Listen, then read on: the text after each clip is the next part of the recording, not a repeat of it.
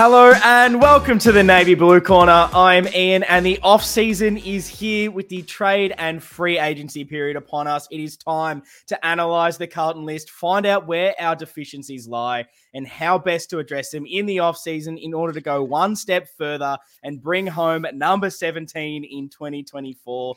Lockie, however, is away in America at the moment. I assume he's up there searching for the next Matty Korchek. We can only hope that that's what he's doing up there for the Baggers. But this week instead, I am joined by a very special guest. He's my go-to list guru, having spent time with the Fremantle list management team. And this was actually when they were acquiring top talent, not just giving it away for pretty much nothing to all the Victorian teams instead. Now, he isn't a Carlton supporter, but don't hold that against him because this allows us in this episode to get an unbiased look at the Carlton list. He's one of my best mates, Mr. Chris Tubbs. Chris, thanks so much for joining me, and how are you? Thanks for having me. Long time listener, first time caller. Just happy to be here. And just happy to have a chat, get strapped in, see where 100%. We can go from here. Yeah, and you are a Doggies fan, so I want to put that on the table. But as I said, you know your football definitely better than I do. You're always my go-to for asking everything about Carlton, everything about the AFL. You love your list management stuff. So I thought it was great to bring you on to this, get a bit of an outside look, see how someone else who isn't just in the Carlton sphere getting all the biased information all overloaded, see what their opinions are on the list. So look, there's a lot to cover. I would love to start looking at kind of the strengths and weaknesses of our list, get your overall opinions of the squad. Firstly, I guess when looking and running your eyes over the squad, was there anything that kind of stood out for you positively or negatively? Look, it's an interesting one. Like, as you mentioned, I am a Dogs fan by heart, but the lid was well and truly off in this household. I guess looking at the list, I think it's easy to look at the age demographic and go, look, you've only got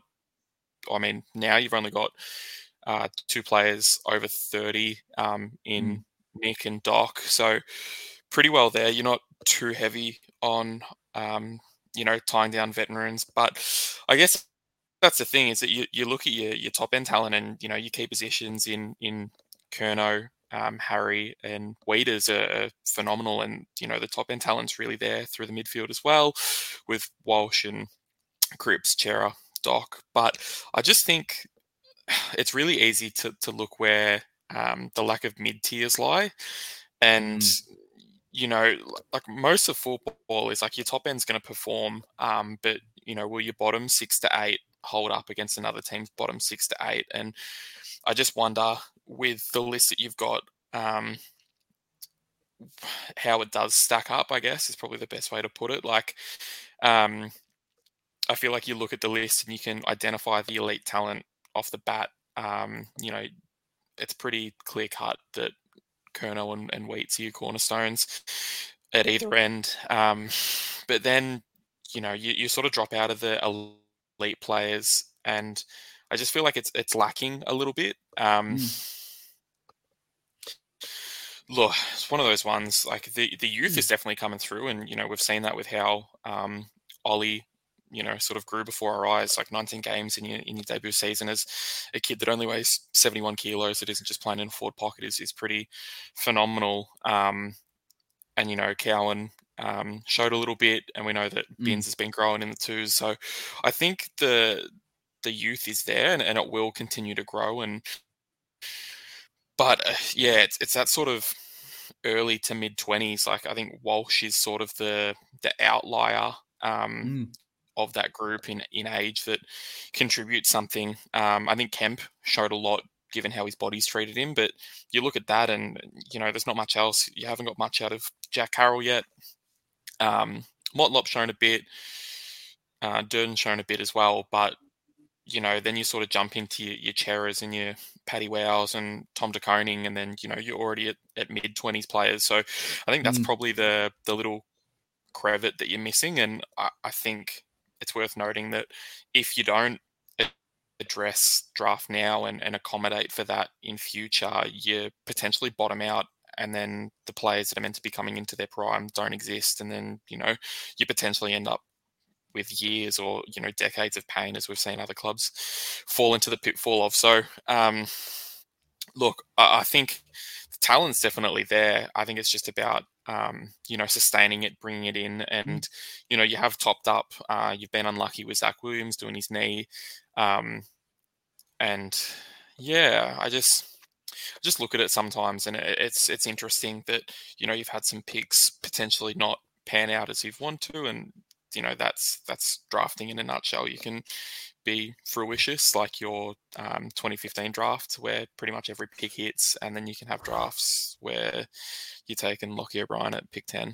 So yeah, no, I definitely agree with you, and I think you've touched on something that we've, as Carlton supporters, have talked about quite a lot, and it was probably the big jump in the second half of this year where that bottom 6, the bottom 8, those kind of role players really started to come through, and they came in the form of a few guys we maybe didn't expect as well.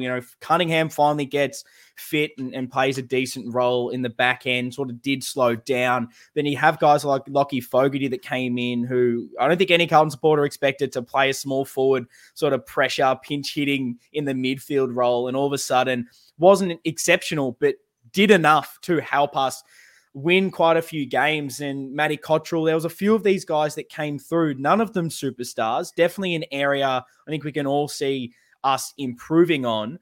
But I agree, the top end seems there. It's these role players that kind of need to take us to the next level. Where are they? That's the really interesting thing. And I love that you brought up some of the age demographic, because I think the list strategy in the past few years definitely has been not going those high-end draft picks, trading them away, bringing in some established talent to top things up. Adam Sard comes in. Then we get Adam Chera in as well. And what's interesting is kind of before that is where I feel this hole in the list currently stands. If you're looking at the 2017 draft, Paddy Dow, pick 3, O'Brien, pick 10, both gone, basically. Paddy Dow requesting a trade, most likely 99% won't be at the club. O'Brien's been delisted. Year before that, in 2016, guys that should be 25 years old now, starting to get in the peak of their powers. Petreski-Seaton, pick 6, West Coast delisted. Then you got pick 27, Zach Fisher. He's going to North by the sounds of things now. That's kind of what it feels like the hole is right now. It's why we had to bring in a guy like Chera to kind of replace Dow, and you're losing a little bit of the youth coming through in the last couple of seasons. And when I'm looking at, I guess, specific kind of list hole, if I'm looking at position, it feels like that mid forward and the leg speed, that burst player with some good ball use is what we're kind of missing. If I can say, if I'm looking at A graders everywhere, it's kind of like we've got the key position players. In defense, we look really solid. Midfield's there for guys winning the football. It just feels like there's that little bit of class missing. And it feels like there's just a Petreski-Seaton and Zach Fisher hole in this team of what we expected those guys to grow into. It didn't kind of happen. Is that kind of, if you're looking at a positional point of view, a big gap that you see, or what are those list holes as far as positions to bring in? Yeah, look, I mean, you can look at it in terms of everyone is looking for a good mid-forward hybrid that's content playing that role and not going to be up in arms about not getting enough mid-time. And you talked about some of the draft misses there. I think, you look back to that 2016 draft and you're a bit lucky, actually, that most of that draft below SPS hasn't really, apart from maybe Florent and Simpkin, hasn't really kicked on without it being someone that's in a different position. So, obviously Tim English is All-Australian now, and Todd Marshall's grown from picks 19 and 16 respectively. But I think if you're looking at the players around the same type, you look at Will Brodie, who can't get a game at his second club. You go Jack Bowles, who got dumped and then barely played a game and fired a shot at Geelong. Florent and Simpkin as outliers there, and then a bunch of players that never really kicked on really. So look, surprisingly that draft hasn't. It's burnt everyone, to be honest. It hasn't really burnt you too bad, but I guess coming back to that is that I think the mid forward is someone that everyone wants. It's the player that will sometimes do the things that others won't. Look, Elijah Hollands would be unreal, I think. I'm sure we'll touch on that. But looking internally, it's like, well, where does the growth come from? Is it is it something that we saw in the finals? Is it Fogarty playing more? Is it Corey Durnan getting more game time? Is it Zach Carroll, finally coming out and adding to the 5 games that he's played? It's hard to pin it. It doesn't look like there's too much on the list that it's going to come from internally, so it probably does have to become external. On terms of everything else with your list, I think goal kicking's a real interesting one. Obviously, you've got 2 Coleman medalists up there, but Charlie ends up with 81 for the year. Your list, funnily enough, is rated 18th in the comp for average career goals. Now, I understand that part of that is because Charlie did have a few years of injury, and some of the other smaller forwards you've got have come from different avenues. With how he's coming from a basketball background, I don't know if you know that, has played basketball. But yeah, and then you look at it and you go, well, you've obviously got Harry there. This year, Harry actually rated elite in points. So if he converts better, maybe that brings more offense to the mix. But I think looking at it, it's just interesting that there is a bit of key forward depth behind them, because they end up being your 2 leading goal kickers. But as key forwards look outside of that, do you swing Lewis Young forward? Probably not, given it didn't go well with his time at the Dogs. You've got Lemmy. Don't recall ever seeing him play in the 2s or anything like that. So not a huge standout, I guess. And then Hudson O'Keefe is more of a ruck developing. So, there probably is room there to get another project forward. And look, ideally, you've got JSOS there to chip in if need be, if Charlie or Harry did go down. But the depth outside of them and TDK probably isn't there. So I think that's probably something to look at. As I said, I don't know whether that comes with a later pick or if that's something looking at a mature age body that can probably come in, given that Lemmy and O'Keefe are both 18, 19. I guess the need for speed and ball use, Zach Williams coming back in will be hopefully a brand new recruit. Hopefully his knees hold up. And the ruck situation and ruck depth, look, I think you've locked in TDK and Pitt. Stick with it. Worst case is both go down and you sort of clutching at strings a little bit. But Lewis Young has rucked before. If you did want to not throw Hudson in the deep end, or Murkov either, but it's one of those things where like you'd be pretty stiff to have both your rucks out. But I mean, we don't live in an ideal world, so what will go wrong will go wrong. I think in terms of that, and in terms of filling gaps as well, there's not that many delisted players having a little squiz. I know we'll touch on it in a bit, but I think Trent Bianco would be unreal as a utility flanker that could maybe slot in. Spoke on SEN today or yesterday saying that he would prefer to be on a wing, but happy to be at halfback or half forward. Was playing halfback in the 2s at Collingwood this year and looked all right. I think the best thing that you can take with mature age players and delisted free agents is that they're going to take the opportunity, and they're probably a bit more moldable than what draft picks are, because they understand the system and they're not going to pull for I'm playing out of position. They're just going to be happy to be getting a game. But yeah, I guess that's sort of where the list holes are at, without going too in depth into recruits and what that could look like yet. Mm. From a list change perspective, I think it's interesting who you've lost. You look at it, and Curnow has been a champion of the club, and unfortunately, it's that age where they start transitioning out, and they probably don't have another preseason in them. And if they do, there's no guarantee that they're even going to get as many games as they had. Like, I don't know if what I'm looking at, how many the percentage of games that Curnow was subbed in or subbed out, but 17 games for the year is phenomenal. But I'm going to say off the bat, at least 10 of those would have been subbed in or subbed out probably. So it's not indicative of his actual performance and what he brought to the team on the park. Off the park, he would have been phenomenal as a setting training standards and the larrikin he is. But I guess on top of that, you then move down to Plowman, which, look, he was great for depth. He was much maligned, but I think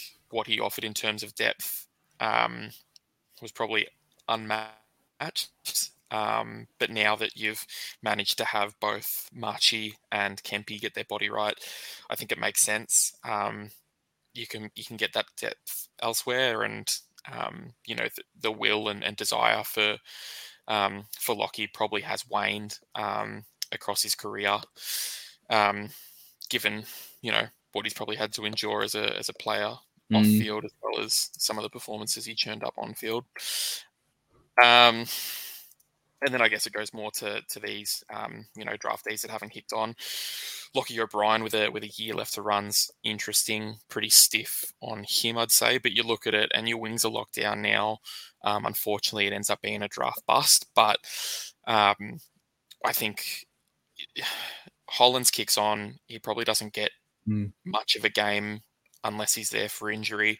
And then you've got the two Camporelli boys coming in next year. Fingers crossed. So any wing depth beyond, year after the next. But yeah, any wing depth from next year onwards is virtually gone, I would say. So it makes sense to move him on while you can. Yes, it means paying him out, but I mean, I can't imagine Lockie O'Brien being on more than 300, 400k at the time that he signed his contract. So it's, sometimes you just have to deal with the list decisions that you've inherited and move on. And I think, unfortunately, it's just one that you move on from. And same can be said for Sam Philp. Probably ends up being another bust. But you were trying to do something and get more players of that demographic in at the time, hence, trading down and getting Kempe, which, will look a masterstroke if he kicks on as he has. So you take the good with the bad. And I guess Honey as well could have shown a lot, but he was still a rookie at the end of the day. So you can't hold it in too high of a mistake or a decision that could have gone better, because it's a rookie at the end of the day. You're sort of pulling needles out of haystacks anyway. And then in terms of Dow and Fisher putting the requests in, it's stiff. I think Dow's been pretty hard done by, given the other midfielders that you've got that have sort of, I'm not going to say treaded water, but I think you look at Matt Kennedy, who's been a champion to churn out the career he has with some of the injuries, and given the fact that he was so far behind the 8 ball as a young kid that was pick 13 to GWS back in the day. But I just feel like what Dow could have maybe accomplished if given a clearer run is maybe potentially more than what Kennedy could churn out on any given day. But you live by the decisions that you have, and clearly Voss and whatnot think that they might be able to get more out of Kennedy, and Dow's clearly frustrated. So it happens. Same can be said about Fisher.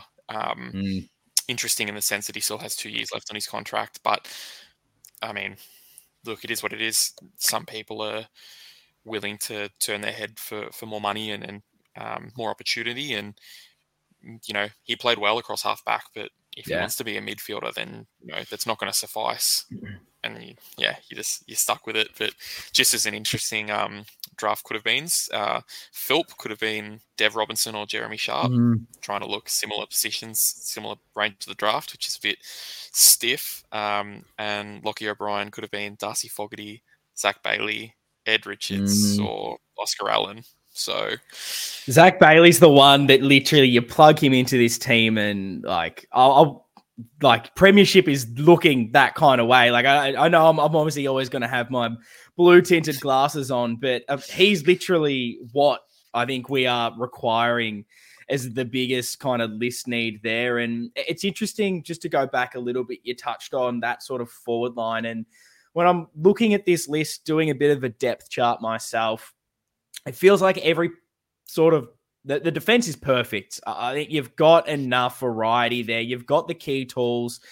If everyone's fit, if Marchbank stays healthy, if Kemp continues to develop like we saw this season, you've then got a guy like Lewis Young who played incredible football last season, sort of regressed quite a lot this year. It was probably similar to kind of what you're maybe used to seeing him at the Dogs, where there were little flashes of some nice intercept marking, but just a few deficiencies in his game kind of letting him down. But then you look at our smalls. We've just got Sard, Williams, Newman, Boyd, Chincotta, a Cowan coming through. You can throw Doc back there. It seems like that is so solidified and probably one of the best key parts of our game. I think defensive structures have worked really well for us this season. Midfield, obviously, one of the better parts of our game. Ruck feels like that's developing with how De Koning ended up finishing the season. We've tied that kind of down with Pitternet signing the 4-year contract. I don't think there's too much movement on the bigger end of Rucks, whether you get in another developing or an older head there for more depth. Not too much is changing. It's really just that, and obviously we've got the wings there coming through, Akers, Hollands, Binns, Cottrell, Doherty. There's heaps there. It's that forward half that there just isn't it completely locked down. You've got the two biggest positions you probably need to worry about in Charlie and Harry nailed down. Key forwards are the hardest to find. But apart from that, what's there? Because Jack Martin showed when healthy what he can actually do this season in the back half, and he's so vital for what we need going forward. And then everyone else, there's so much youth about it. You said there's not a lot of career goals, and it just feels like everyone's so young there. Motlop always is, he's not ridiculously young, but inexperienced because of playing basketball, being a bit later to the game. Cunningham hasn't played a great deal of football. Durden, younger. Fogarty in that kind of mold as well. Where is it coming from? Do we need all of these guys to progress at the same time? It still feels as if there is maybe a less need for another goal-kicking, small, medium-sized player.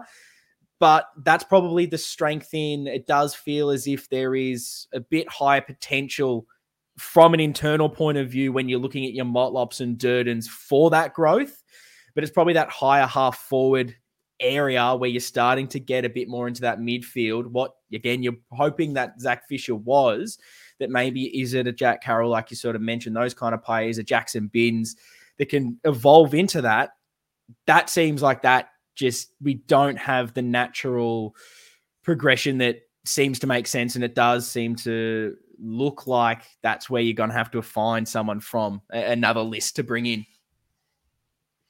Yeah, definitely. And I mean, just to touch back on something that you mentioned before as well, is that I think Lewis Young's best season happened to coincide with Wiedering's worst season. And it's the nature of potentially your fullback making your centre-half back look a bit better, or vice versa. I'm not surprised that they happen to coincide and that Wieders goes back to his, second John Nichols medal winning form.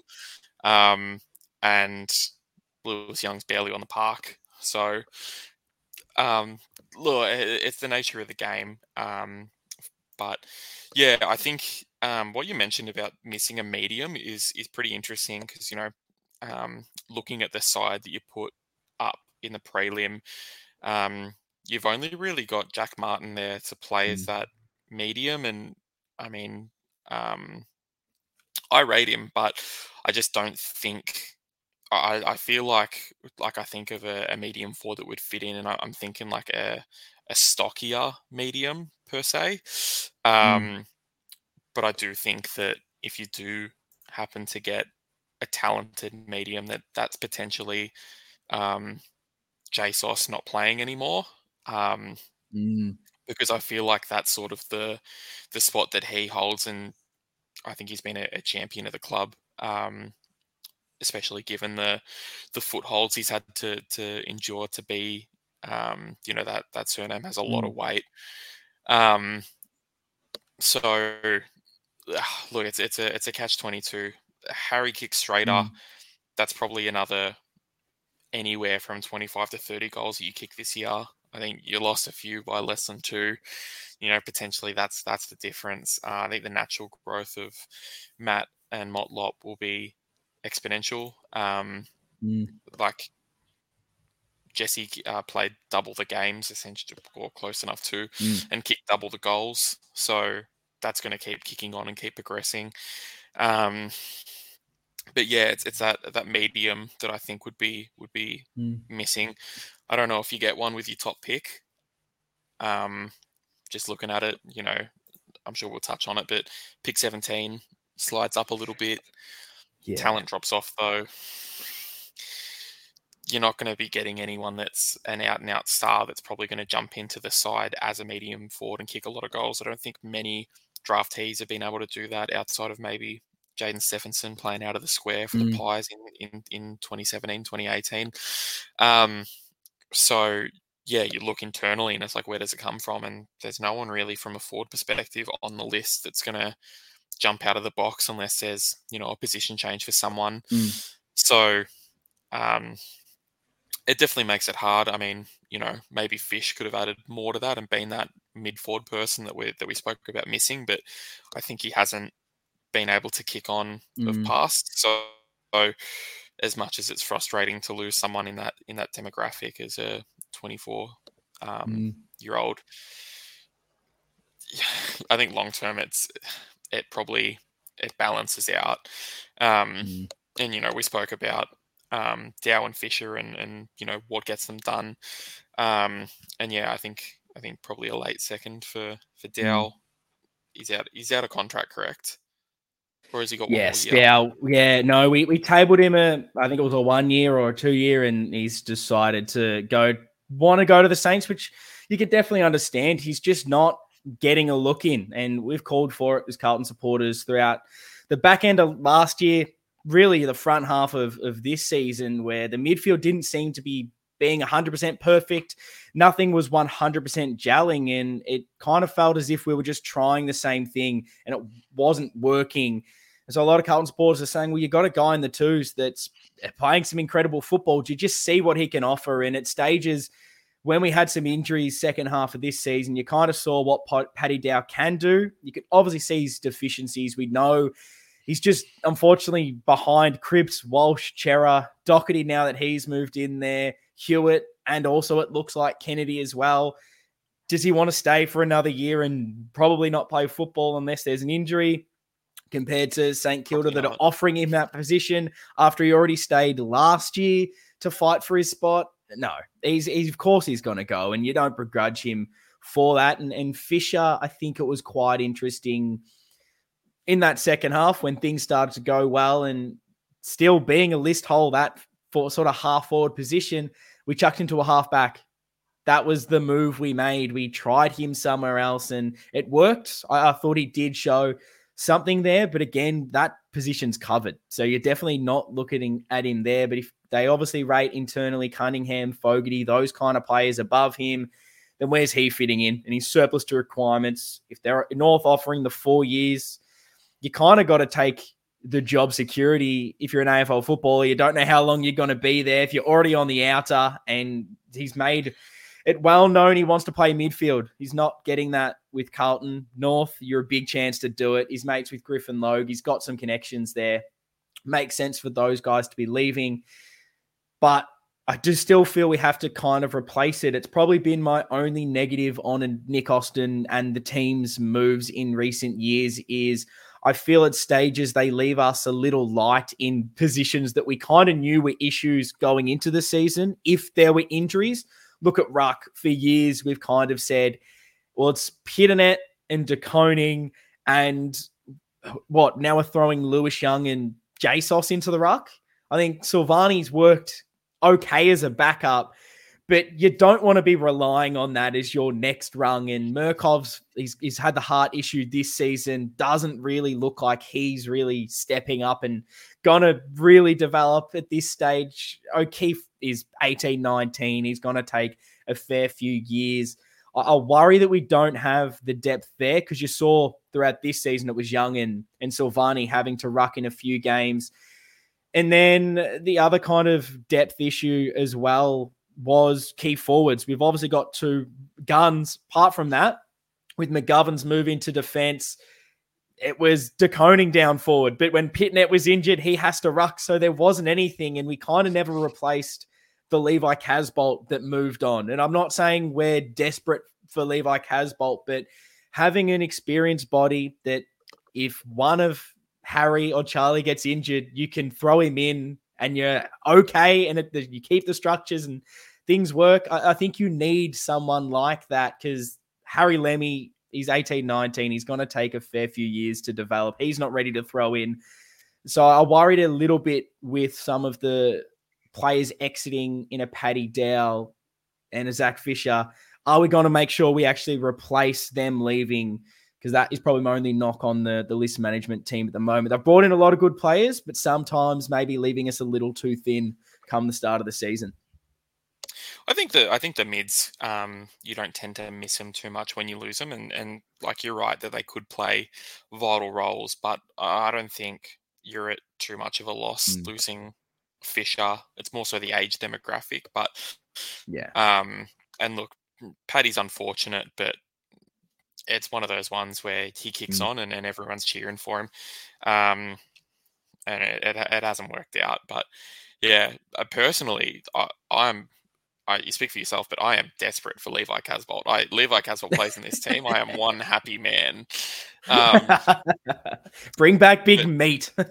Yeah, like, if only I had one of his Gold Coast badges, that would be a hard throbber. It would be great to have one. Who would know? Clearly, only his wife knows what that's like. 25 on her scarf, clacking them together, buying them all. So I wasn't allowed to buy any. Still, absolutely filthy, as you can tell. It is. I've not moved on from missing out on my Levi Casbolt badge, but you did sort of, I guess, talk a little bit about some of the players that can maybe step up internally into some of those roles. And I just wanted to go a little bit deeper into some of those more fringe younger players like Jack Carroll.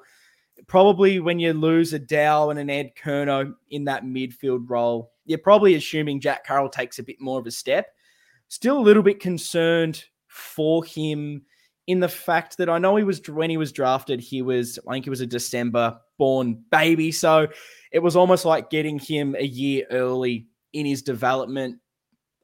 He's obviously still young, can still develop, has shown little glimpses here and there.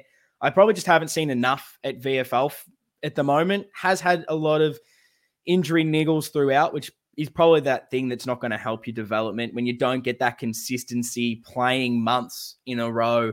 Maybe that's the reason he hasn't kicked on as much, at least in just VFL form. But another year, if he can stay healthy, that feels like the natural replacement.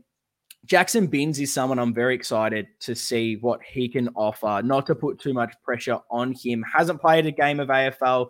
Took out our VFL best and fairest. Playing on the wing, I still think that there's some scope for him to play a bit more in that, maybe that cultural role, the wing, half forward kind of switching. Because he did play a bit of that in under 18s, and he feels a bit more of that attacking style compared to whereas I maybe see Hollins as that last stretch defensive act. I feel like Binns is a bit more of that attacking winger. Could he be someone that shifts into more of that role? And the other player I kind of want to get your thoughts on is just, where do you kind of see a David Cunningham? The body has been the big issue. When he's played, he offers that silkiness and the cleanliness of being able to pick the ball up in wet conditions where it feels like no one else can. Do you see him as being the missing piece if he's able to stay healthy?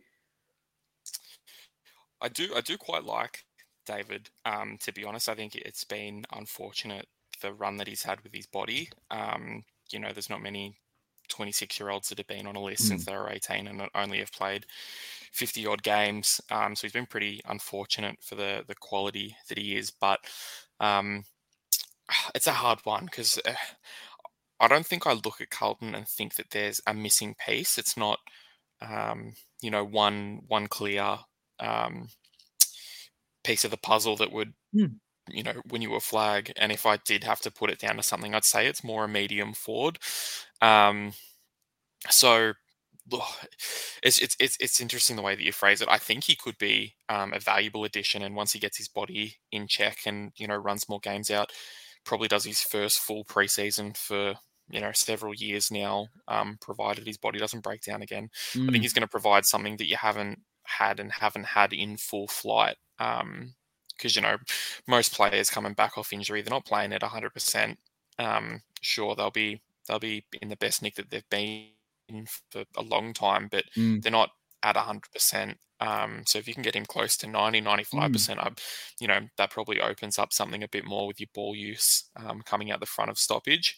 I guess that's what you probably hope Fisher would become, if not a pure mid, and he never has. So you're left wondering and you're left looking a little bit.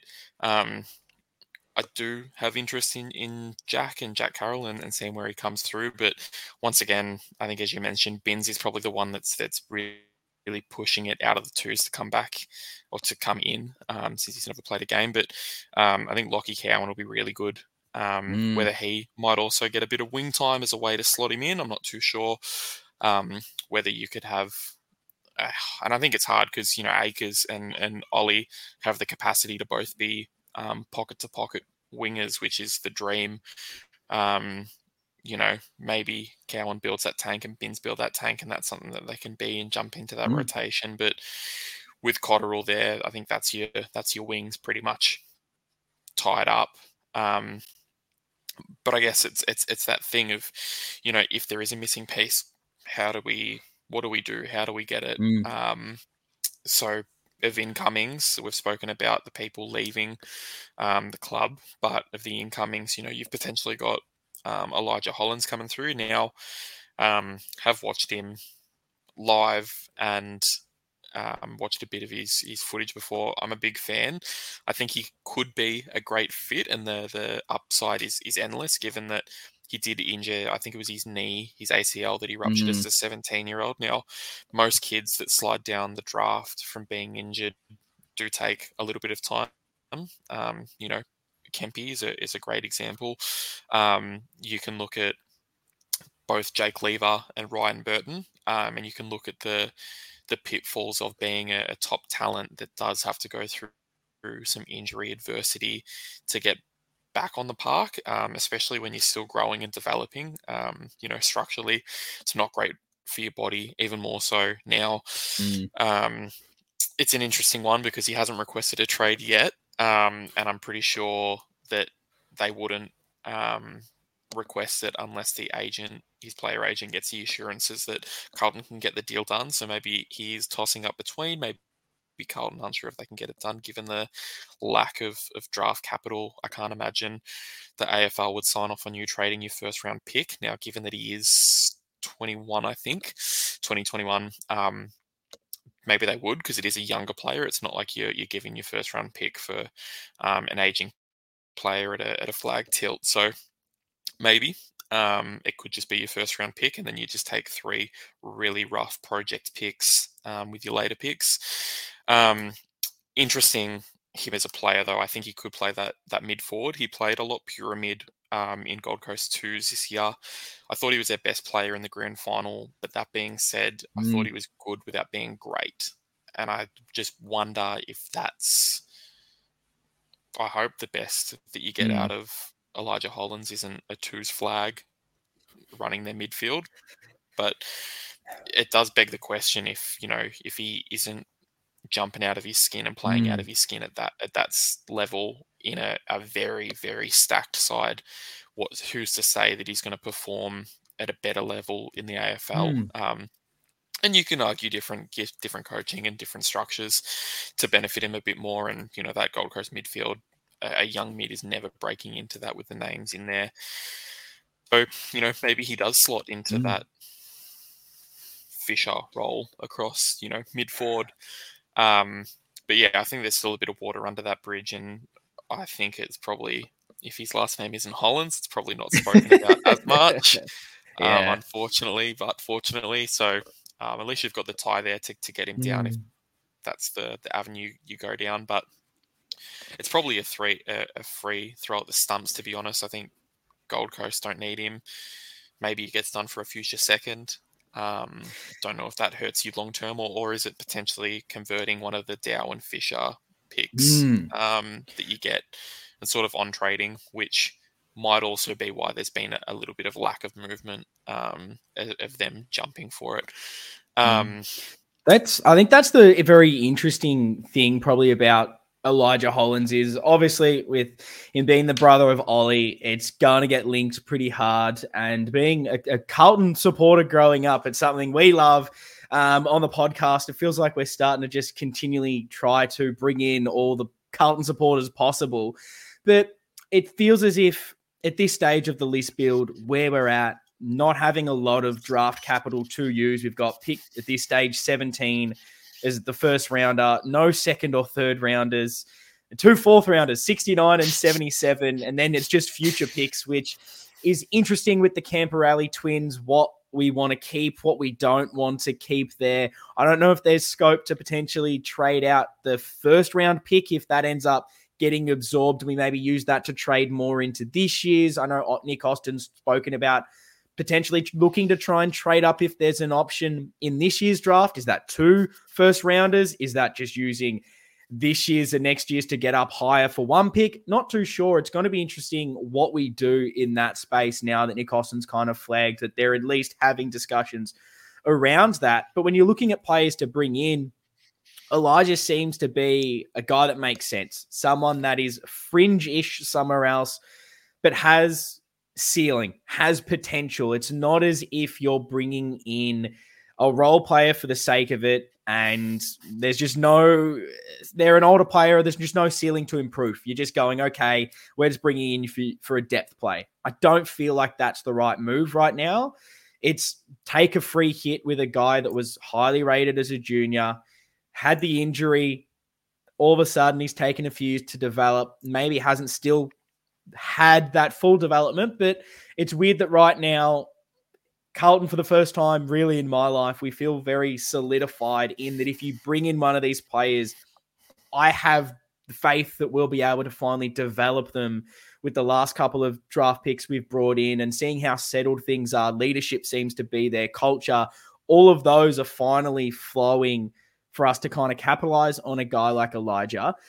Do you feel like he has the ball use component that we're looking for? Because going back a little bit to Cunningham, that's probably why internally for Carlton supporters, we love Cunningham as much because he's one of the only really good ball users we seem to have in the team.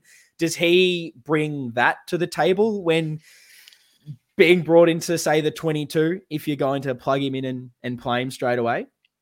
Yeah, I think he would. And I think Elijah's one of those ones where he'd be getting a game or closer to at a lot of other clubs. So he played 9 for the year.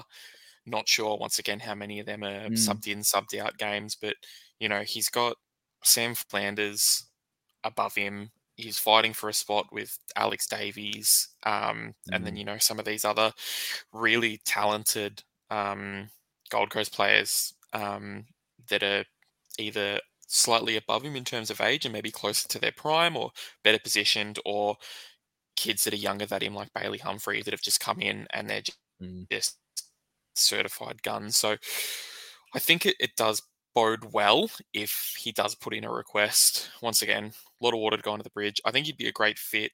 I think he played a bit more inside at VFL level. So obviously at AFL level, it's a bit faster. He'd be playing more half forward mid. So it's another one where sometimes the form and the position that they're playing in the twos doesn't replicate what they're going to be doing day in, day out at AFL level, which makes it harder to really line up and see where it, how well he would be acclimatized. But once again, different system. Think it could really suit him. And once again, if it does happen, it's potentially a free hit, especially if you manage to convert one of the second rounders or third rounders that you get for Dow or Fisher. Given that your draft hand's already pretty compromised, it's not like you're having to, do anything more creative.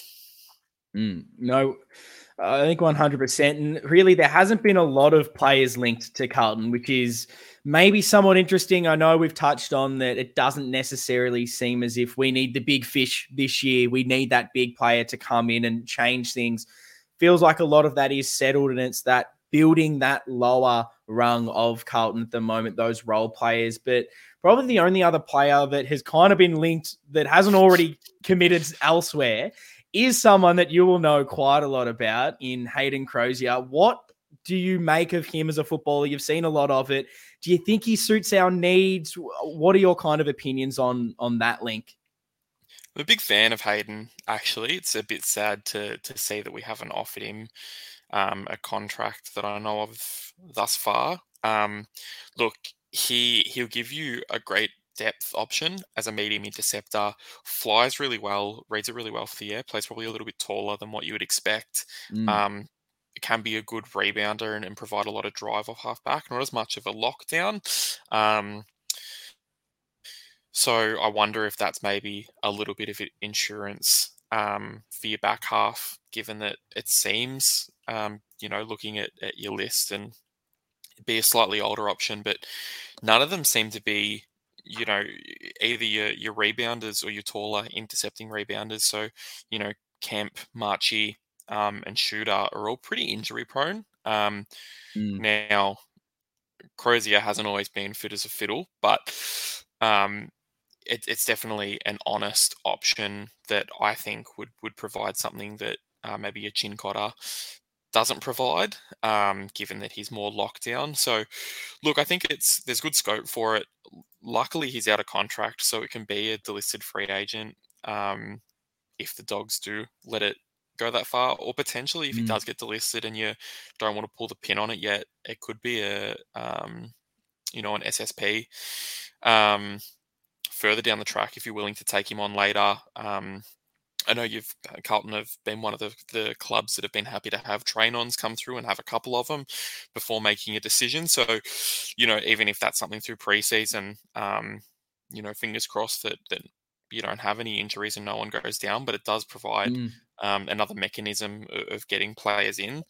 But yeah, funnily enough, not many people that you've been, aligned to. So yeah, I would have thought Dersma could have potentially slotted in nicely, given that he probably could play a lot of half back, half forward, wing, mid. I did read from an interview that he did that he was looking for a lot more mid time, and that's sort of what helped his tap on the shoulder. So look, that and the lack of draft capital and not wanting to compromise next year's picks just without knowing what you'll need for the boys isn't great. And I just thought, bit topical, but Lockie Schultz would be an interesting one. Now he does want to get to Victoria. If Freo play hardball and you offered with Collingwood and you offered 17, now it does come back to that thing of that it would have to be signed off by the AFL to be trading away your first round pick. He's a bit older, so it probably goes against you from a thinking what they could do. But if you are potentially going to take the two father sons next year, they might be swayed. But that being said, it's hard for them to gamble on you saying that you might take 2 first rounds next year, unfortunately. Otherwise, Melbourne would have a plethora. But yeah, look, I think they're 2 players that would be nice. It could have been targeted, but I think their decisions have been well made, and I think your draft hand makes it hard. So I guess we then look at the other mechanisms, and we're looking at players that have been delisted, or maybe players that you could have a train on, provided that they do nominate for the draft. So I guess I've just drawn up a couple which could fit a couple of needs. So we've got Brodie McLaughlin from Gold Coast. Yes. Now came equal first in the Frosty Miller. Kicked 55 in the VFL, slightly older, 26. Probably helps with that demographic of your young talls. 193 and 87 keg, so a good size in the fact that he's probably a bit more mobile, given that your two boys are pushing 200 and they're definitely running on diesel. Then you've got Emerson Jecker from Hawthorn, boy from the eastern suburbs, 198 centimetres, has played forward and back, hasn't really dominated it at either end, but could be worth having a look at, if you are inclined. And then I've just got two flankers, one in Lockie Young, who previously played at the Dogs, went to North for more exposure and more games and didn't really kick out. He is also the older brother of Hayden Young, gun from Fremantle, that may or may not have been the draft year that I was contributing at Fremantle Football Club. Good to see he's still there at least. That's a positive. Yes, yeah, him and God, just a rising star winner named Caleb Sarong. Yeah, I'm still salty that Freo took him before us, because he was still my man that I wanted so much at Carlton. We probably wouldn't have needed Adam Cherry in the end, but I'm happy we definitely brought Ches across. So were those all the sort of names that you had, or was there anyone else that you were sort of looking at? Because I definitely just cut you off there. No, it's all good. I thought Young would be good depth, as I was saying, flanker depth.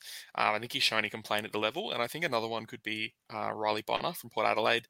Spoke on SEN yesterday or the day before, saying that he's looking, he could play wing, could play half back. So I think that's probably the avenue that you got to go. It's got to be a bit more versatile, and then just a little bit of a smoky. I'm not sure if he will get drafted or not. I've got huge raps on him. He's from Werribee. His name's Hudson Garoni. He's a big key forward, 195 centimetres, 91 kilos. Very, very good player. Still quite young. He was born in 2000, so he's only 23. Been playing quite well at reserve level for a while now. Probably a bit stiff not to get drafted this year.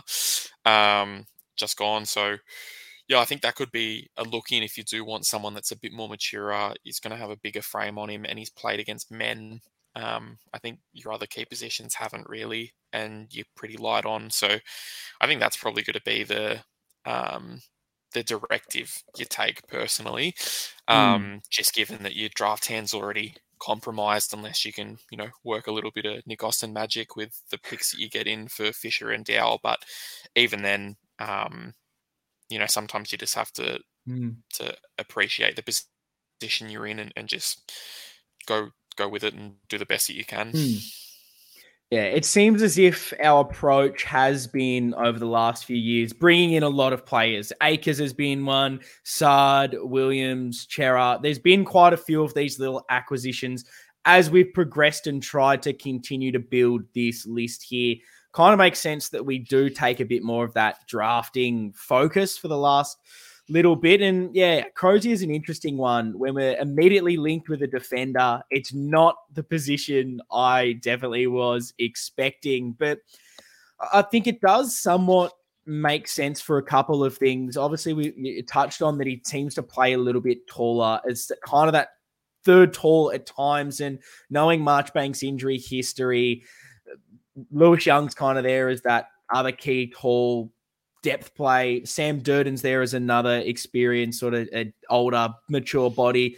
Dom McQuay kind of still needing him to develop, hasn't maybe jumped up as much as we're expecting. He's still a bit away from AFL football. But the interesting thing with him that's been brought up is that apparently his training standards and everything off field is elite, and something that could be a reason why we're maybe looking to bring him in, if that replaces a bit of the Ed Kerno loss off field, if that's what he's about. And Nick Austin, knowing that he was there at the Dogs, that he would know him almost better than anyone. So is he someone that he wants to kind of bring across, that he knows something that we're missing? And one thing that was brought up that I find quite interesting in a Crozier, I don't expect, if he comes across, to be someone that plays every single week, but with his role and the fact that he's a bit taller, can still rebound and be a halfback attacking wise, but seems to be a bit more of that defender, maybe the Plowman replacement.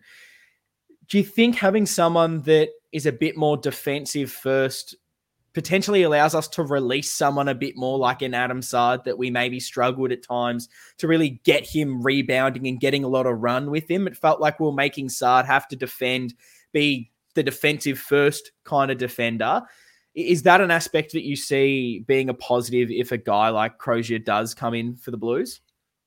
Oh, 100%. And I think you also got to look is that you've lost Plowman, and given that Plowman was sort of your next cab off the rank, if there was a medium defender that goes down, you need to replace that, and replacing it with an 18-year-old isn't always going to be beneficial, especially with the compromised draft hand that you said. So, look, I think it makes sense. He also has played forward and been quite good forward. He did that a number of times at Fremantle. So, maybe that's another string to his bow that, maybe you throw him forward and it gives you something there. Whereas potentially the person that he's placing, or Plowman was, always about 2.5 steps behind his opponent. So, might have someone that's a bit more in check. But look, it's one of those ones. I think he could, and maybe he does release Saad more. But there's also nothing to then have a defensive forward sit on Saad and make Saad have to defend, and then you're expecting someone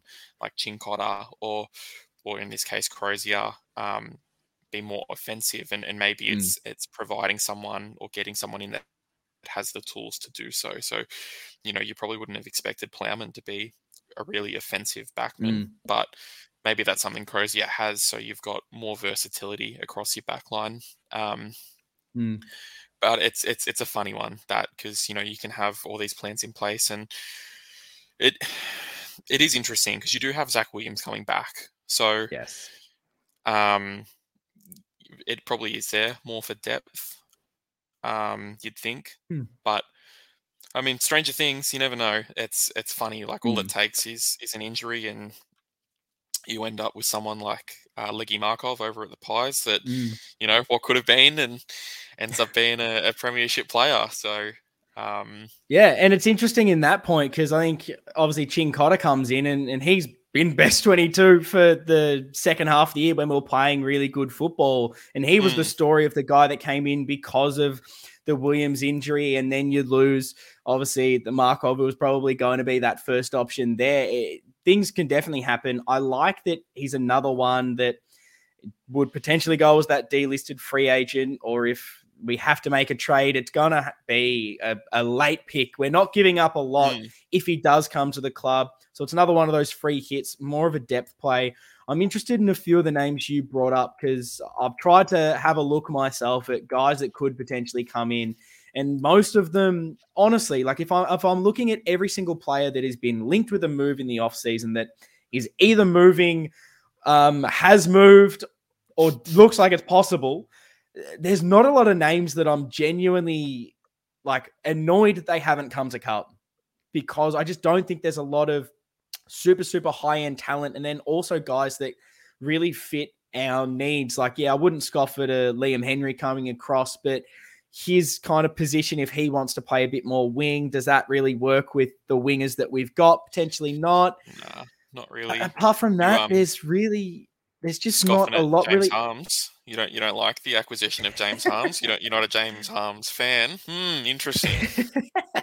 No, James Harms was someone I was actually looking at, just like midfield depth, and honestly, not a lot excited me when I had a few names written down. Not that all these would be likely, but I'd written James Harms, Jared Lyons, Jack Billings, and Brandon Parfitt. Now, not obviously, I think your Parfitt is now back committed with Geelong, and he was wanting to play football. He's not going to play at Carlton. It's like the Zach Fisher wanting to leave. And I like that you brought up for a few of these players like a Dersma, where it feels like a lot of players are wanting to move because they want more mid-time. Well, you're not getting that at Carlton because players are leaving because they're not getting mid-time. So our position of strength in negotiations with a lot of these fringe players doesn't really come into play. And Jared Lyons, he's going to be fringe again here. Would he want to move again?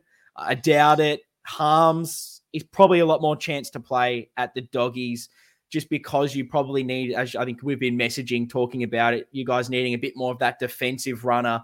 Feels like we've probably got a Hewitt and a Kennedy that can kind of play that role. He's again behind those. I just don't think he's doing it. Billings is that interesting one where he's not flashy. I don't love him, but if you don't have to give up much and he becomes like the Paddy Dow replacement, plays in VFL all year, and even if he's fit, and then if you need to, he comes in, it's not the worst play, like your Croziers, like those kind of players where if you're not giving up a lot and he's a depth option for a year or 2 years while Carroll develops, while another draftee comes through, you could definitely do a lot worse than those players. It just doesn't seem like a lot are available at this stage. I think the main issue that I've got with a bunch of those players that you listed is that they're all majority are inside mids, and that's something that you've got too much of. Yeah. It's the reason why, Paddy Dow, I think it's one of the reasons I think he's unfortunate is that he showed that he has dash and he can burst from stoppage. Like, we're probably not seeing Bam Bam Kennedy, come out the stop at anything more than 10 k's an hour. So, look, I personally think Harms might have been versatile enough in a Carlton midfield because he can play a bit of everywhere. But once again, we come back to this thing that your wings are sorted for the next decade, you'd think. So anyone that can play any form of wing, or if that's their preference, it's not happening. Billings is an interesting one. I think he could be quite good. I don't know what St Kilda were thinking back in 2014, but I've got some questionable drafting, that's for certain, over the last few years.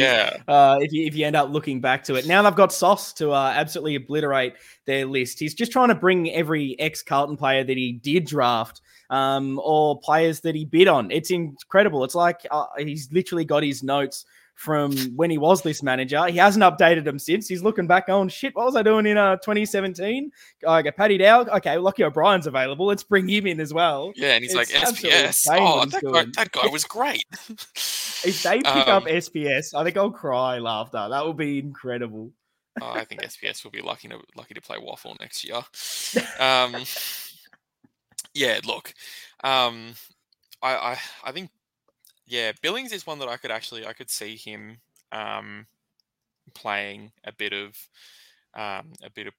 blues ball, but yeah, I think you're right. There's not that much talent out there. I feel like this current batch of delistings, and maybe it's indicative of how strong or how weak some lists are at the minute, is that it's a lot of just fringe guys. Like, I think clubs aren't committing as much time to players they don't think will develop, or maybe that they've tried and they've done the extra year or two that they might have previously not bothered and just given up. So it's interesting for the state of the game, and I just wonder if hopefully the kids coming up are good enough. I don't know if it's going to be a shallow or a deep draft outside of the top 30, and some years that it's really strong, and you get kids like Mitch Lewis, who was like a pick 60 back after both Jordan Lewis and Sam Mitchell left, and it ends up working. And then you get other drafts where we pull up stumps at 55, and everyone from 45 to 55 ends up being pretty much recycled 2 years later. It might be a good year for us to not be trying to get a lot of these guys that are available for trade because they just don't kind of match it. It might be something that we've kind of lucked into. A couple of the names that you touched on, I think Brodie McLaughlin's probably the one that stands out for me. I said that I think we need that Levi Casbolt-esque player where it's just someone that I don't think he's actually played a game of AFL football, but I think he's 25, 26. He's got the body to come in, plug in and play. That's fine. There you go. And the fact that he was the leading goal kicker this season shows that he's obviously capable at least a lower level, where if he's coming in to play under 5 games or under, if you need him in 2024, you can do a lot worse because you're not. Harry Lemmy still needs to develop, and maybe it also helps him in the VFL. It's something that does get overlooked in having a strong VFL team and having some bigger bodies. So Jack Carroll can develop in midfield because we've got other guys shouldering that load. You've got a bit bigger key forward, so it's not just Harry Lemmy and O'Keefe getting smashed in the forward line. I think someone that I would have loved, I think he was maybe more perfect than Brody, but he's nominated Melbourne, and he probably would potentially wanted to play more football.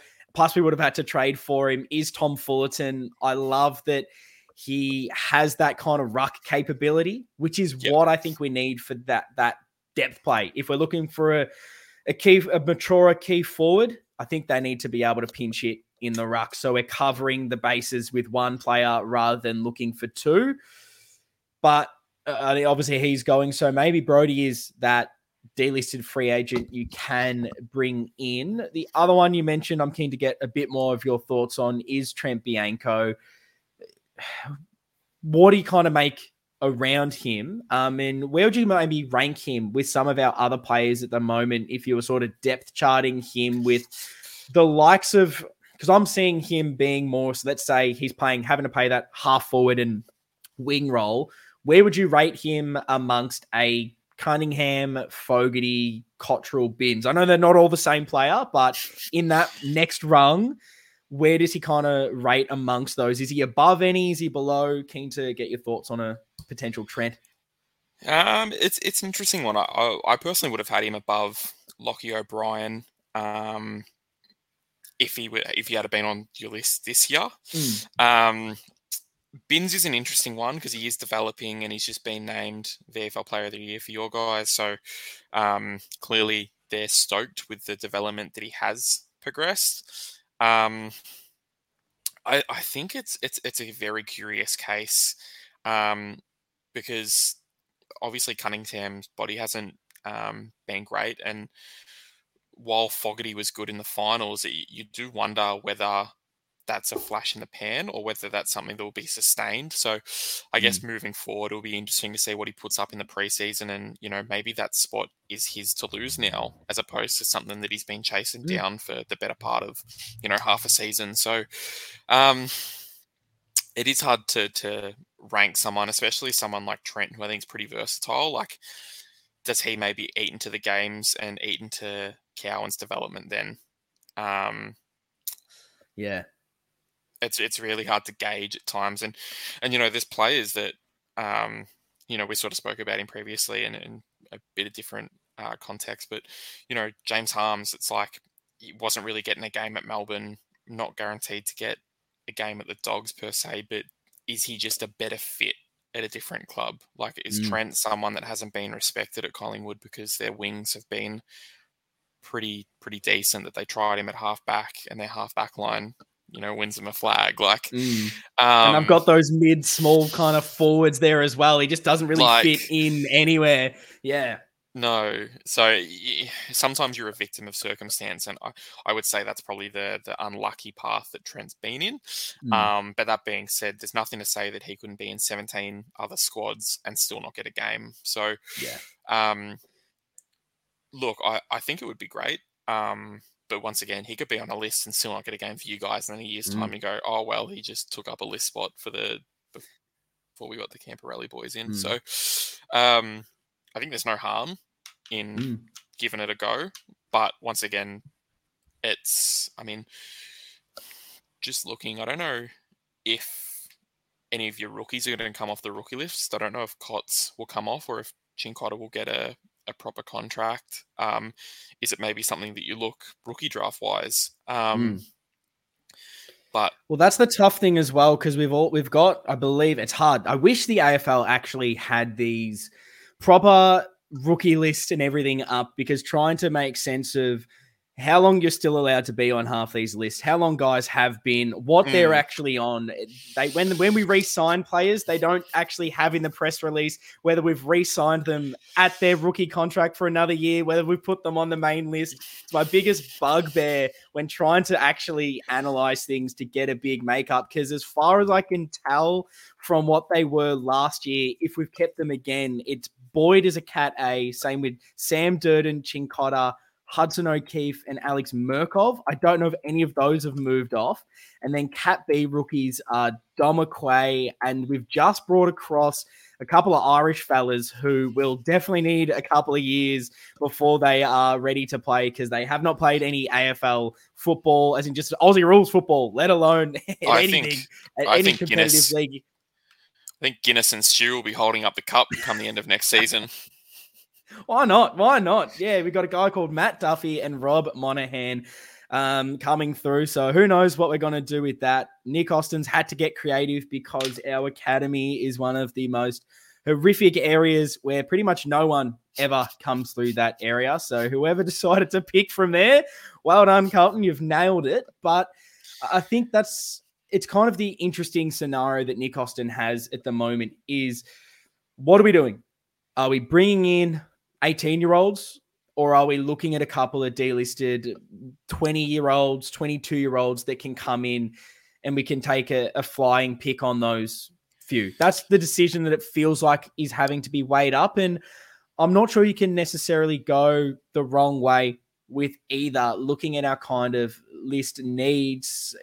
The only thing is just, looking at the age of some of our players. I had a note here, which I'm just going to absolutely stumble through to try and find here on what spreadsheet I had it written down. But when I'm looking at the sort of 18 to 23, the next crop ready to burst through, they're all incredibly young. There's no one really on the cusp, which is what you sort of touched on at the start. It's Cottrell, Walsh at 23, Kemp's 22, Aquay, Carroll, Durden 21, and then you got, Motlop at 20, and then all the draftees from last year, who some of those potentially seem like they have the highest ceiling. So we're kind of missing a little bit there, but that's where we chose to bring in a Chera, Sard, those kind of players instead.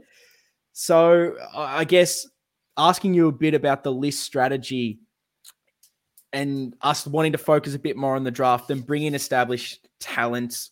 Obviously, teams like Collingwood's the big example. Last year, they needed a bit of key forward. They needed a small forward, went out there, got it. Teams like Sydney, teams like Port that made finals, looking to strengthen, targeting quite a lot of ready-made players. Do you think that we're missing out by not doing the same and going that youth approach? Do you think that there's any risk of us falling behind? Where are you kind of looking at it, looking at this Carlton list, saying, if we're to continue our rise, what's the best strategy at this moment? I think it's we've just sort of touched on it, is that you've got to be bringing in that talent that's early to like early 20s, so just having a look through your 24-year-olds to 20-year-olds, you've got most of these players you haven't drafted, which is probably insane. We can pin that down to one Silvani. But you've got Fish who's leaving, Jordan Boyd who's come through in a mid-season mechanism, been unreal. Lewis Young through trade, Fogarty through trade. TDK ends up being a great pick. Lockie O'Brien, not so much. Chera through trade. Dow that you're losing. Murkov is a big-bodied older ruckman. Cottrell through an SSP. Walshy and Kemp have been two standouts at 21 and 22. And then you go Philp, who's no longer on the list. Honey, that's no longer on the list. Durden, it hasn't really... He's shown a bit, but I think he's one of those players that you watch him and you're always just hoping for more. Aquay, who... is a long-term project, and that's fine, but once again comes through a zoning, mechanism. And then Jack Carroll, who is a midfielder that can't get through just yet at 20 years of age. So it's I think that's what you're missing. So, maybe it goes back to that conversation that we're having, and maybe it is getting a Trent Bianco, who I think is 21, 22 in and sort of fits in that. Maybe it's looking forward a bit more, and maybe it's getting you might hate me or love me for this, but getting a Jack Ginnivan in if Schultz comes in and getting someone that's, in that age demographic and has shown that they can play league football. So I guess, speaking of the current strategy, I guess, is that I think you continue building your list how you are, because you do risk bottoming out if you don't. If you go on a win now mode and you don't succeed, do you end up in the same holding pattern that you've spent the better part of a decade or two trying to get out of? To get out. We can't, Vizzy brown paper bag our way out of this one if it does. Wish we could. I wish we could. Bring back the old days where we just bring in the best talent from South Australia and it doesn't matter. We win more flags. but I guess you do have to be realistic about where your best players are at. Doc's turning 30. Cripps, you maybe get another 2 or 3 years out of prime Cripps, and then he will have to play less mid. I mean, bright side is Patrick Cripps will not lose his speed. But, yeah, like, you're in this thing where it's probably not win now just yet. You're probably another year or two of going, all right, we've got prime Charlie, prime Cripps, and, Doc still playing as good as he has. I mean, as much as his body has let him down at times, at least the rest of him isn't as weathered as someone that is 30. And that's sometimes how you can look at these players that like they might have experienced adversity. So, Mitch McGovern comes into the game a bit later, has missed a bit of time with his hamstrings, but, the rest of his body should be in pretty good nick, that he's not going to have too much, apart from soft tissues, potentially go wrong. So, I think that's how you have to look at it. And I guess, look, there is a fair point that you make about Collingwood bringing in ready-made talent. And I think that it's off the back of them drafting really well. Like, all the staples of that team, they've drafted, both the Dacos boys, obviously through father-son, same as Darcy Moore. But they've just nailed some of their top picks. And, they've been lucky, I guess. DeGoey ends up being a great pick where they take him. They've had a couple go wrong, like Nathan Freeman back in the day, but it hasn't disadvantaged them too much. So I guess you can take solace in that and look at your list and go, you know what, potentially that SPS and that Lockie O'Brien picks, they don't hurt you as much as what you think they will. And the age group you've managed to cover because you bring in a Chera, and Chera sort of offsets Dow, given that they're from the same draft. So, yeah, I think, and you mentioned a couple of other teams there, I think you're not at risk at falling behind them because they've got more unbalanced list demographics. You look at Port Adelaide and they've got great young stars and aging vets, and they've got nothing in the middle. Like, you have to take solace in that. As I mentioned before, you've only got 3 people over 30. One of them's retired now, so realistically you've got 2. And including Ed, like, of the 11 players that are 27 plus, you only drafted Cripps and Ed. You take Ed out, you've got 10 players 27 or over, and you've only drafted one of them in Cripps. Like, that's... it's such a weird list build. It is. And it feels like we've been almost playing a bit of catch up throughout this big rebuild where so many of it, the draftees haven't come on. So we've had to top back up with guys from some of those years to bring them back in. And I hate talking about Collingwood, but when you're touching on teams that have seemingly drafted well, you can talk about, Geelong when they were really good. Sydney seemed to always do it. They're able to also bring these guys in a couple of years into their AFL system. They've been in the VFL for a few years and develop him in with a good team, settled, good culture. Feels like we've never had that. They've had to come immediately in, which is maybe why we've burnt a guy like a Paddy Dow, Lockie O'Brien. Development hasn't been there because I've had to play from the start. And now we're seeing a guy like Jackson Binns that we're really wanting to see him play a game because he's dominating in the twos, but he doesn't need to. He doesn't need to play a game in his first season. So it kind of makes sense for it to be the first couple of years that we really hammer down in the draft, continue to top up with the young developing crop coming through while we've still got it. I do have a couple other questions before we wrap this up that we've kind of touched on, but I want to go slightly deeper in. You talk about probably the lack of over 30s, which I don't think is a bad thing. It's definitely a good thing for the prime of our list. But one thing that's been spoken about for quite a long time with Carlton, not really going to that next step, only just playing finals, first time in 10 years this year, has been probably that leadership in the moment on field, knowing what to do in those situations. Do you think that we do potentially lack guys that have been able to be there and have done it, that we need to bring in at all, knowing that the guys who are 30 are Sam Doherty, it's Nick Newman, you got Cripper up there. None of these guys have really tasted the success. Is that something that you need in a list, or is that something that can be built kind of the way that we've been forced to do it? I think you've got 2 finals wins just from this year when people at a certain point didn't expect you to finish in the top 10 or top 12, to be honest. So I think you take what you've got. And yeah, look, it probably would have been better to do a little bit more or have, other additions or other wins. But I think as much as you do want something on field, I think, Voss's finals record speaks for itself. I think Hansen played some games for West Coast in finals back in his heyday. Luke Power and Tom Lonergan also come from good pedigree.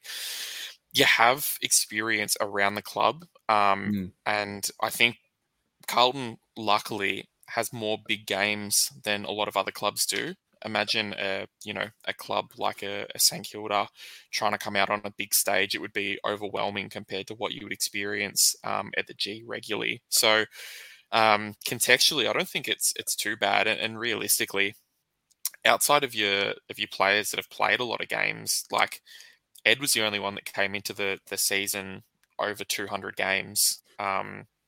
Realistically, you had two other players over 150 in Sard and Cripps. So there'll always be a question mark on experience and whether you've played in big games or not. But I think as a group, you will take solace in the two wins that you had, coming over the top of a Melbourne side in straight sets as well. Like, a few kicks go your way and potentially you're in a grand final with a team that has barely experienced final success or finals in general. So I don't think it's a contributor. It definitely helps. And, maybe that's where a little bit of Blake Acres from winning that final against the Dogs for Freo and little bits of information you can take and plonk. But I think the finals are just big games at the end of the day. It's more tempo and it's more pressure, but you have enough experience in big games with big crowds that it shouldn't be as overwhelming. But once again, playing in those versus seeing it from a supporter's perspective is entirely different. It'd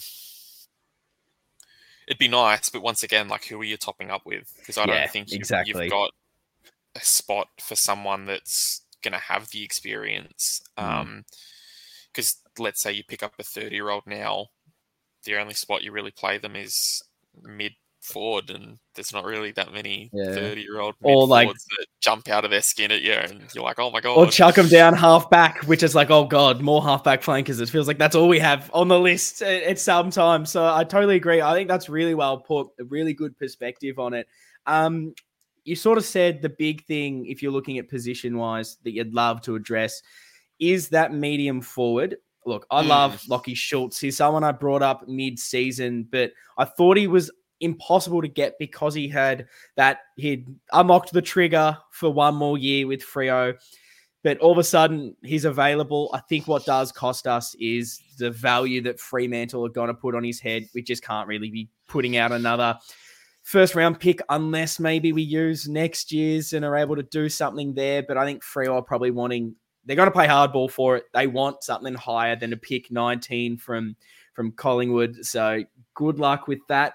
Ginnivan, is that something? But I don't know. I think he's goals. He's not pressure, but maybe we have enough of those pressure guys where someone like him could flourish because you've got Martin, Motlop, Owies, all of these guys, Fogarty, they're known for their tackle pressure. You can kind of allow him to not do as much of that defensive work, but I don't know if those are all perfect. Do you have anyone that maybe isn't probably available, hasn't been linked, hasn't been anything like that, but you see as now or in the next couple of years, someone that you'd be looking to target that they're either fringe? I know this is a big question. It's the hard list manager one. But is there anyone from another list that you would be ringing their manager nonstop until they said yes to you? I'm going to have a jump through the archives, I reckon, while we talk through this. Yeah. I know we were speaking about it earlier, but it's funny that you mentioned potentially using your future first for someone like Lockie. Because Fremantle would be quite happy to take that pick, I dare say, and use it and put it towards trying to get a McDonald from Sydney next year when he's out of contract. It definitely has a bit of merit. Look, in terms of a mid-size, there's no one jumping out at me that I can think of. I think most of them they're in good positions. There's not anyone that's, I feel like they're either too fringy that you wouldn't bother, or they're just not really going to be gettable. They're too good and they're going nowhere. Yeah, pretty much. Like, obviously a bit taller, but like Jaya Miss would be unreal, but it's just not going to happen. Yeah. Same as Jacob Van Ruin. Like, they're pretty set in stone. Kai Lohmann would be an interesting one, given that he re-signed with Brisbane. If he doesn't get another game again, he was a bit unlucky to get dropped in the final series and played prelim for Brisbane in the VFL and took a huge hanger and broke his collarbone on impact landing. But yeah, even just like going through like recent drafts, trying to see if there's anyone you could snag, and even that, it's sort of clutching at straws a little bit. Not Bergman, Machito Owens ends up signing. Like, that would be, unreal, as sort of maybe a bit taller, but can actually run out games and it's just sort of ones that leave you scratching your head a little bit. I think realistically, it's Elijah Hollins or bust coming in terms of trade. The only other player I'll throw out as a very rogue potential player who maybe works as a mid forward is the man from Werribee that had an absolute blinder in the VFL Grand Final, Sean Manor, I believe is potentially how you pronounce that last name. Is he someone that you maybe look at as in that Elijah Hollins mold of has a bit more experience at 26 years of age, kicked 6 goals, had 27 disposals in that VFL Grand Final? Would he be someone you'd maybe look to take a flyer at if he wanted to come to you? Obviously, it's hard with maybe not being able to offer the playing time that who knows if a North or one of those teams lower on the ladder offer him something and he goes, yeah, I have more chance of playing here. Is he someone that you'd maybe look at as well as the last name I'll throw at you for this episode? Yeah, potentially. I watched that grand final and obviously he had a blinder, but I think throughout the year he's had a few bags playing across half forward and in the middle, and I think it's going to be worth a crack. I think someone has to at this rate. He was probably unlucky and stiff not to get a go last year, but that's got to have put him on the map. I can't see him not getting picked up. I'm not sure how many he ended up. I think he averaged 2 goals a game playing as a half forward, which is pretty phenomenal. So, look, I think that's probably the way to go. I think, average 25 and average 2 goals a game as a half forward, it's pretty on the money. I think it's definitely worthwhile and it's worth looking at. But once again, it comes back to this thing that sometimes it's just who's willing to take a punt. You've seen Richmond, Kane Lambert and some of these guys, they took punts on from VFL that, it's rewarded them heavily, and then there's ones that you take and you're left sort of scratching your head because they can't make the jump. I could definitely see that fitting though. That's a good one. I rate that. I'll take it. I'll take that one to end the episode. Someone telling me that my opinion is gospel, so we'll take that. But no, Chris, thanks so much for joining me in this episode. It's been an absolute pleasure to run through the list and get an opinion and a perspective that isn't someone that is just in the Carlton bubble, in the community, listening to all the opinions. Almost, it can sometimes be a bit of an echo chamber. Very happy to hear that. Feels like I'm not an idiot. It feels like we're aligned on a fair bit going through it. And I hope the listeners have taken a lot out of this, being able to look at the Carlton list. What are the needs? How do we address them? What are we doing in this trade period that is coming up? But yeah, I just wanted to say thank you so much, Chris, for joining me. And I'm sure I'm going to have you on a little bit more throughout the list analysis style episodes. No, it's been a pleasure. Thanks for having me. No worries. And look, there's going to be more content throughout the off season.